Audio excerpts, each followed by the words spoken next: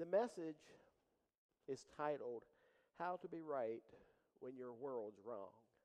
Now, I've already told you that this is going to be a strange way of approaching the scripture. Those two verses that I didn't read to you, I'm going to read momentarily. Because what I didn't read to you is what many of you, and perhaps all of you, already know. You know that Hannah goes home. She becomes pregnant. And what she prayed for, she is given. And she's given this son Samuel. And the Lord blesses both her and Samuel in this way.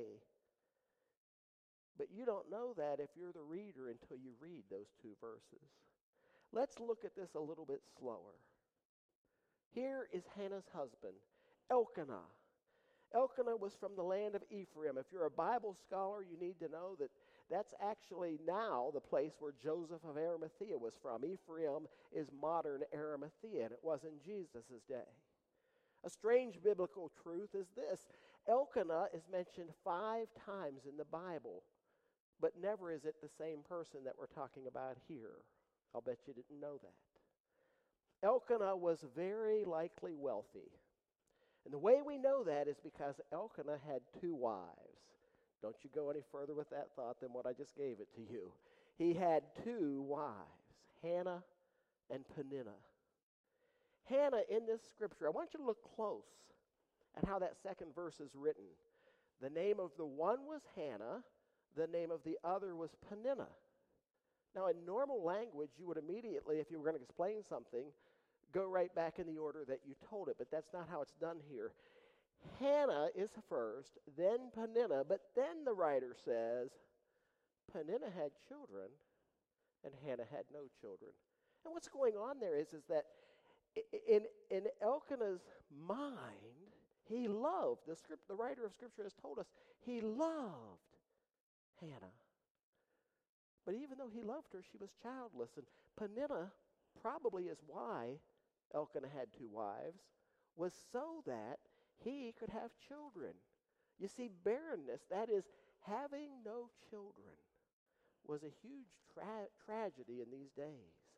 For Hannah, this would have broken her heart. If you know a mother, a wife, rather, who has tried to have children and cannot, you know how difficult that can be for that person. You see, in the times that we're talking about here, the husband's hopes and dreams, his future for someone to leave everything he had to, it all rested upon that wife having children. And it says in the 3rd verse, this man Elkanah used to go up year by year and sacrifice to the Lord at Shiloh. Now this would have been the tabernacle, but it would not have been the temple. But it was certainly a feast that happened at least 3 times a year in their lives. And we believe that actually this was the Feast of Tabernacles. Jesus went to the Feast of Tabernacles. You remember when he went and Mary and Joseph lost him? That is the feast that we're talking about. And it says, on the day when Elkanah sacrificed, he would give portions to Peninnah his wife and to all her sons and daughters. It was typical when they went to offer the sacrifices at the tabernacle for not just the father or the husband, but also the spouse, the wife, as well as the children, to bring something of an offering for that feast. And so Elkanah would give to Peninnah, as well as to her children, something to offer. But look at this next verse. But to Hannah, he gave a double portion, because he loved her, though the Lord had closed her womb. And just before we go any further, I want you to know it's likely that both Elkanah as well as Hannah believed that this barrenness, this lack of ability to have children, was something that came from God. That for some reason, this had happened. How many of you are like that? I'm supposed to be the guy that knows better than that. But if you know me well, you know that every time something goes wrong, I'll be the guy that says, what is God trying to tell me? I mean, the windshield washer fluid runs out. I'm saying, what does this mean? And it's foolishness. But in this day and age, likely Elkanah as well as Hannah thought, What's God trying to say in the midst of this? Tragedy upon tragedy, Peninnah, the wife who did have children, who is here named as Hannah's rival, used to provoke her grievously, to irritate her, because the Lord had closed her womb. Here is this other person who likely became the second wife because of Hannah's barrenness. And she creates this problem of harassing Hannah because of that very fact.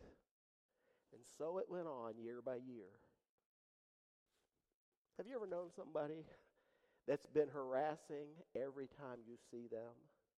And every time they would go to worship, here is Peninnah year by year doing this same thing. As often as she went up to the house of the Lord, she used to provoke her. And Hannah, when she was there, would weep.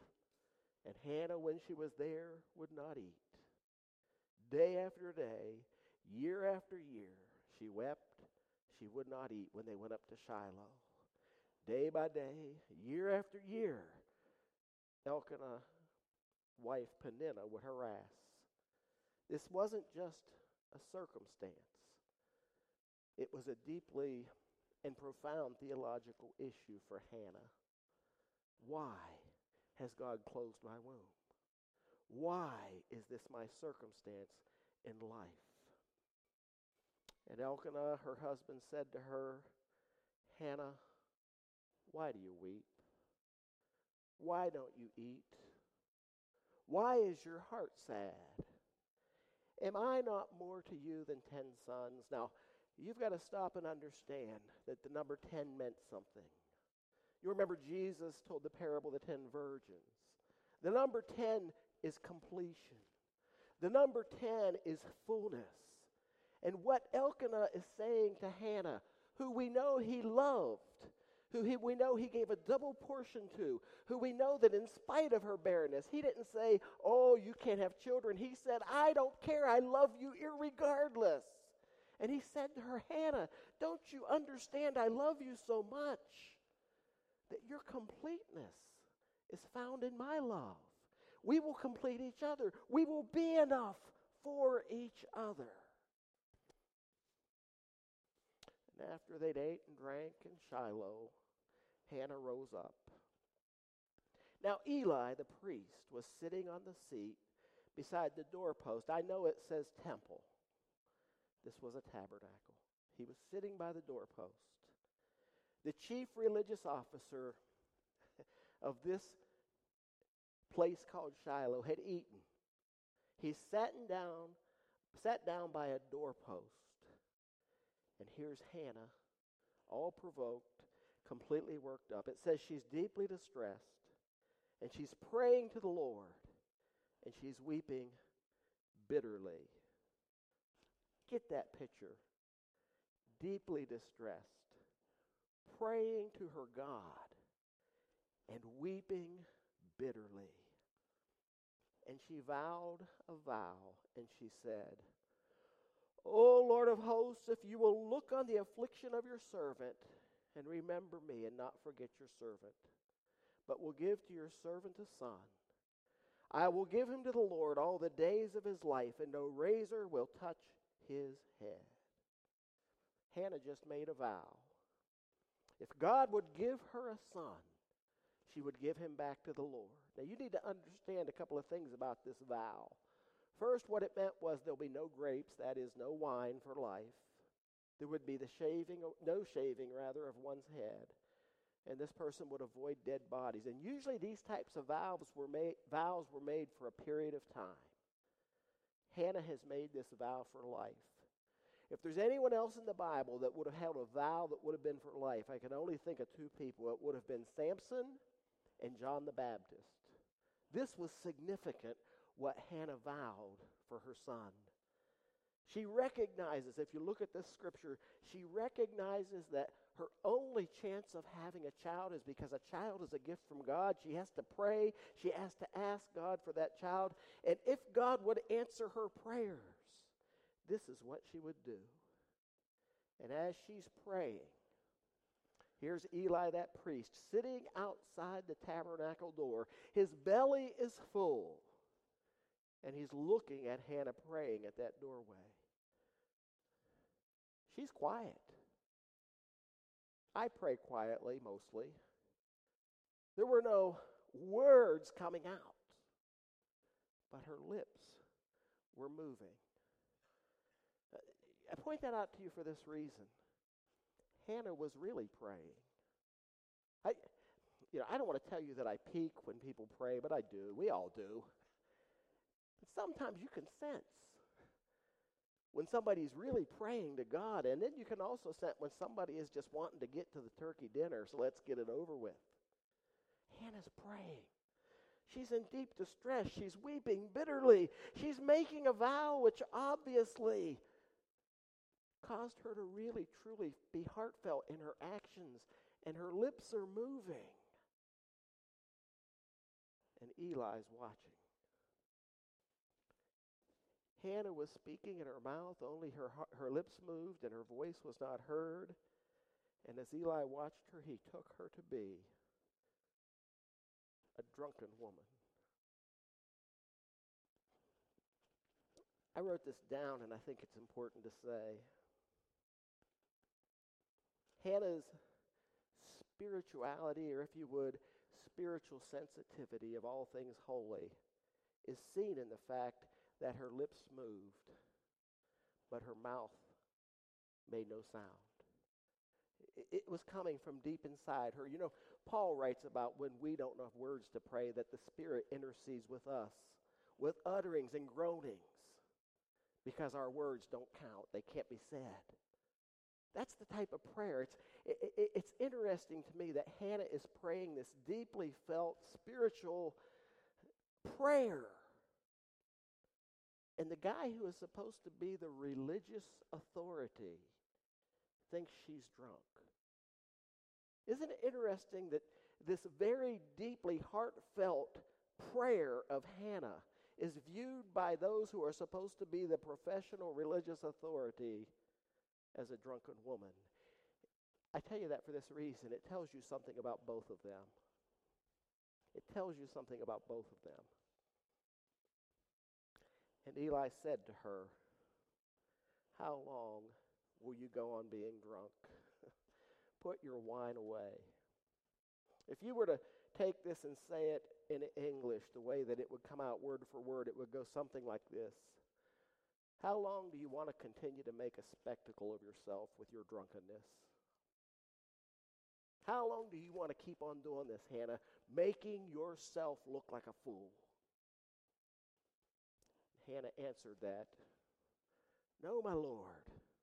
I'm a woman that's troubled in spirit. I've not drunk wine nor strong drink. I'm pouring out my soul before the Lord." Hannah says, "I haven't hit the bottle. I'm not pouring liquid. I'm pouring everything that's in me out." Don't regard your servant as a worthless woman. For all along, I've just been speaking out of my great vexation and my anxiety. What person would look at another and think that's a worthless woman? Eli never said that. But what's critical here for you and I to understand is that that's how Hannah felt. Yes, I have a husband. I cannot provide him children. God is against me. For some reason, I don't have a child. And here's God's religious authority. And what he's saying to me is that you are a worthless woman because of your drunkenness. Hannah says, no, you've got this all wrong.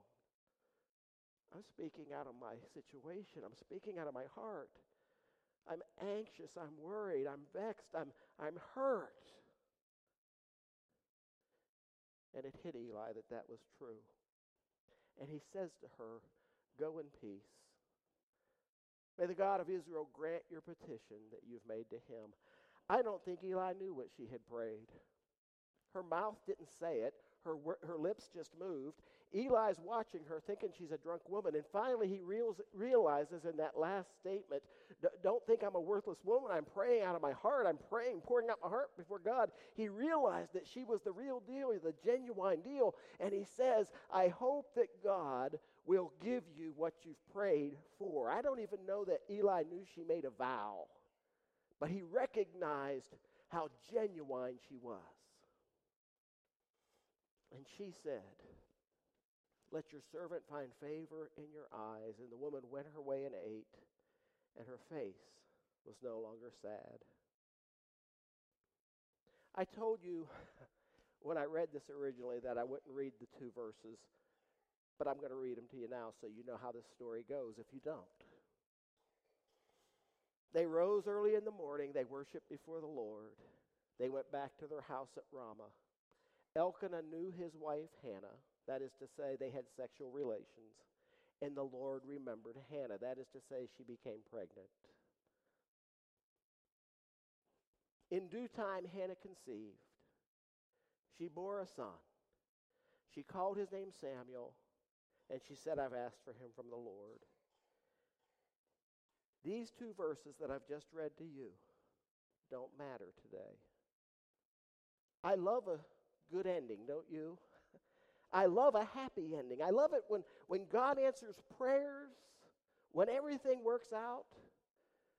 And if you had a normal pastor this morning, that's what I'd talk to you about, but that's not what I'm going to talk to you about. I want to talk to you about something else. And it's all the way back in the 8th verse. Elkanah comes to her, and he says to his wife, Hannah, why do you weep? Why do you not eat? Why is your heart sad? Am I not more to you than 10 sons?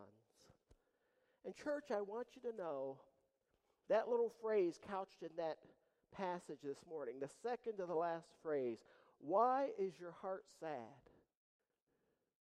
Should actually be translated, why is your heart bad? You say, Joel, what are you talking about? It's a phrase. It's a Hebrew phrase. And the only other place you'll find it is all the way back in the book of Deuteronomy. It's in the 15th chapter. Now, all of us have heard about, and if I took you right now back to Deuteronomy and read to you the 15th chapter, you would lose the whole point of the message. So I want you to listen close. Deuteronomy 15 is all about the year of Jubilee. Every 7 years, all the debts were to be forgiven. Every 7 years, if somebody owed you, they were to be freed from that. They were to be set free from that. They were to be allowed to start afresh and to start anew. And where this phrase is found in Deuteronomy 15 is in the 10th verse. And I want you to hear what it says.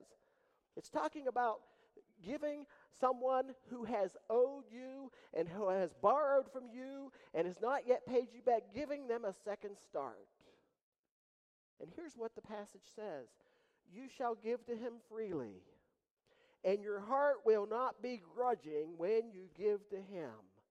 Because for this the Lord your God will bless you at all your work and all that you undertake. And the point here is, church, that forgiving and letting it go and giving it up is one of the ways that God chooses to bless the person that forgives.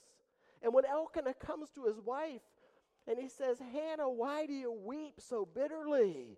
Why won't you eat? Why has this done this to you? And why is your heart so sad? He's saying, Hannah, look what this has done to you. You're not just grieving, you have turned inside to a place that really isn't good. Why do you have not just sadness, but badness inside of you? Elkanah is asking his wife, why is your heart bad? And church,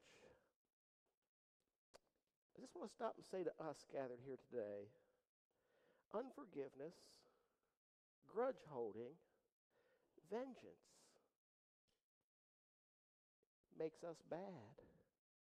It makes us change from the inside out. it does something to us. And we may look in the mirror and never see it, but usually somebody around us will. Most of the time, the problem is we are so focused on one issue that we can't see what that one issue is doing to us. Hannah is looking at the fact that she could not have children. She was keenly aware of this, as any woman would be. But it was being multiplied by the actions of her so-called adversary, Peninnah.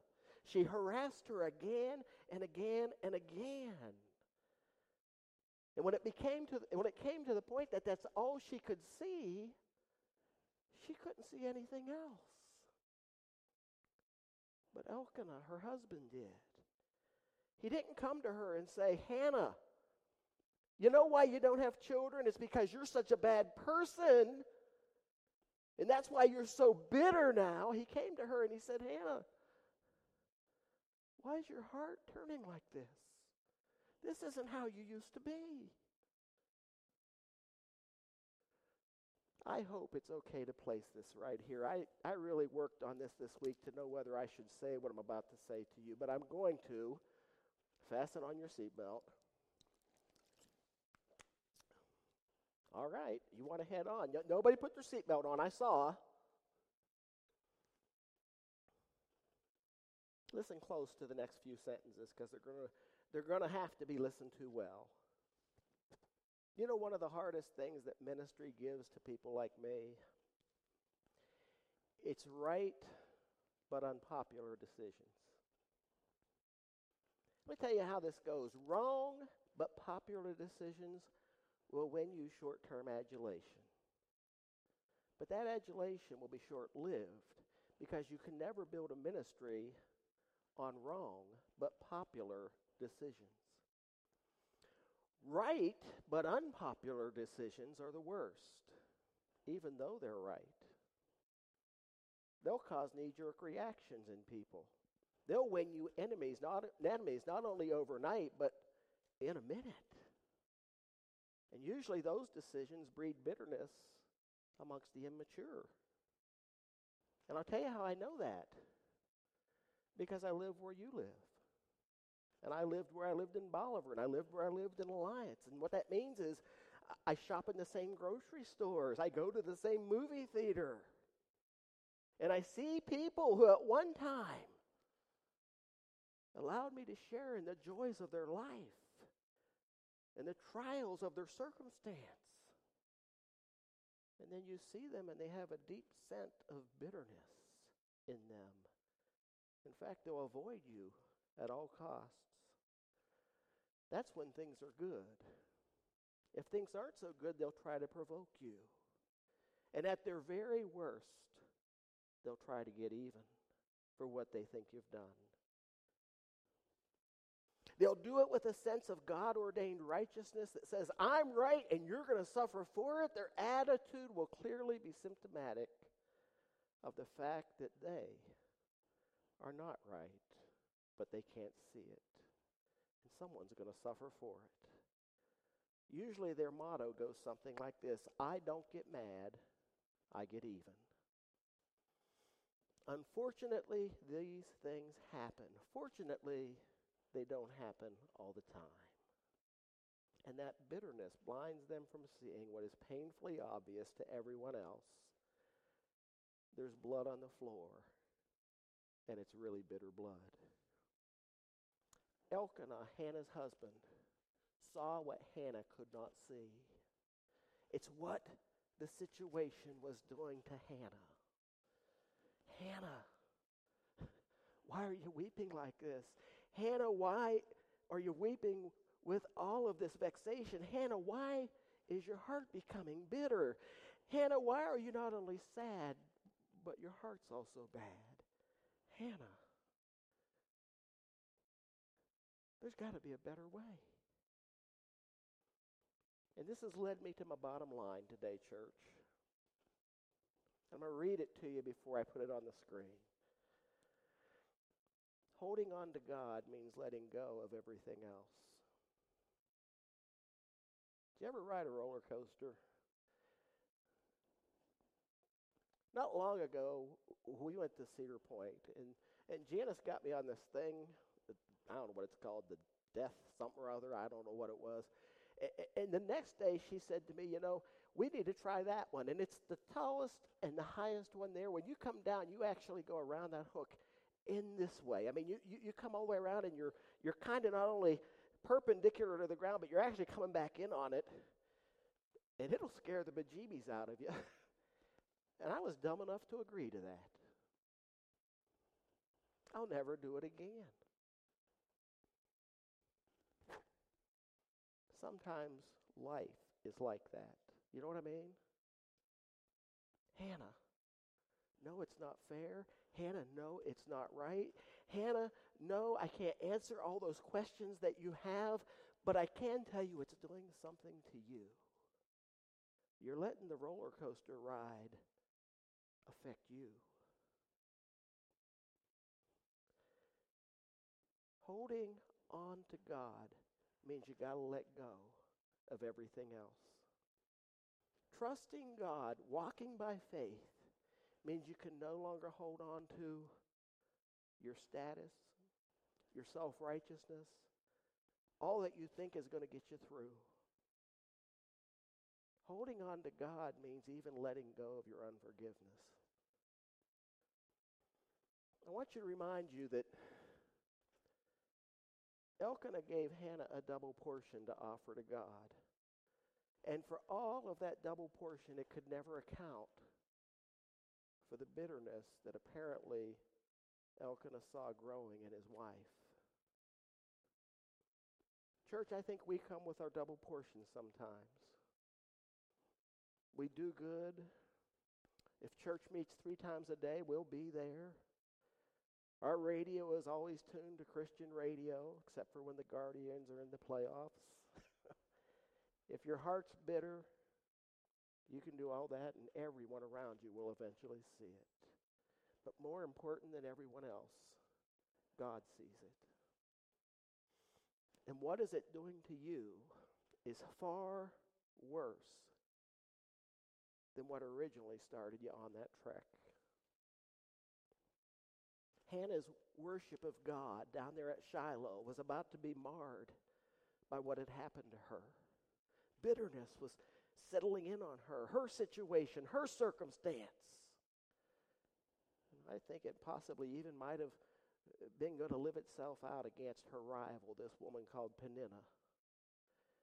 The Jews didn't have Jesus, but they did have a principle that they lived by. It starts in the Old Testament in Deuteronomy 10, verse 12, and you actually find it all the way out in the book of Micah, chapter 6. It's repeated again and again through the Gospels, or rather through the Old Testament. And I want to read just one version of it to you, one place where it's read, and you'll recognize it immediately. He has told you, O man, what is good, and what does the Lord require of you, but to do justice, to love kindness, and to walk humbly with God. Did you hear that? What does God require of you, Hannah, but to be right? I told you, church, today that the message was going to be this: how to be right when your world's all wrong. But I want you to understand it doesn't mean how to prove that you are right.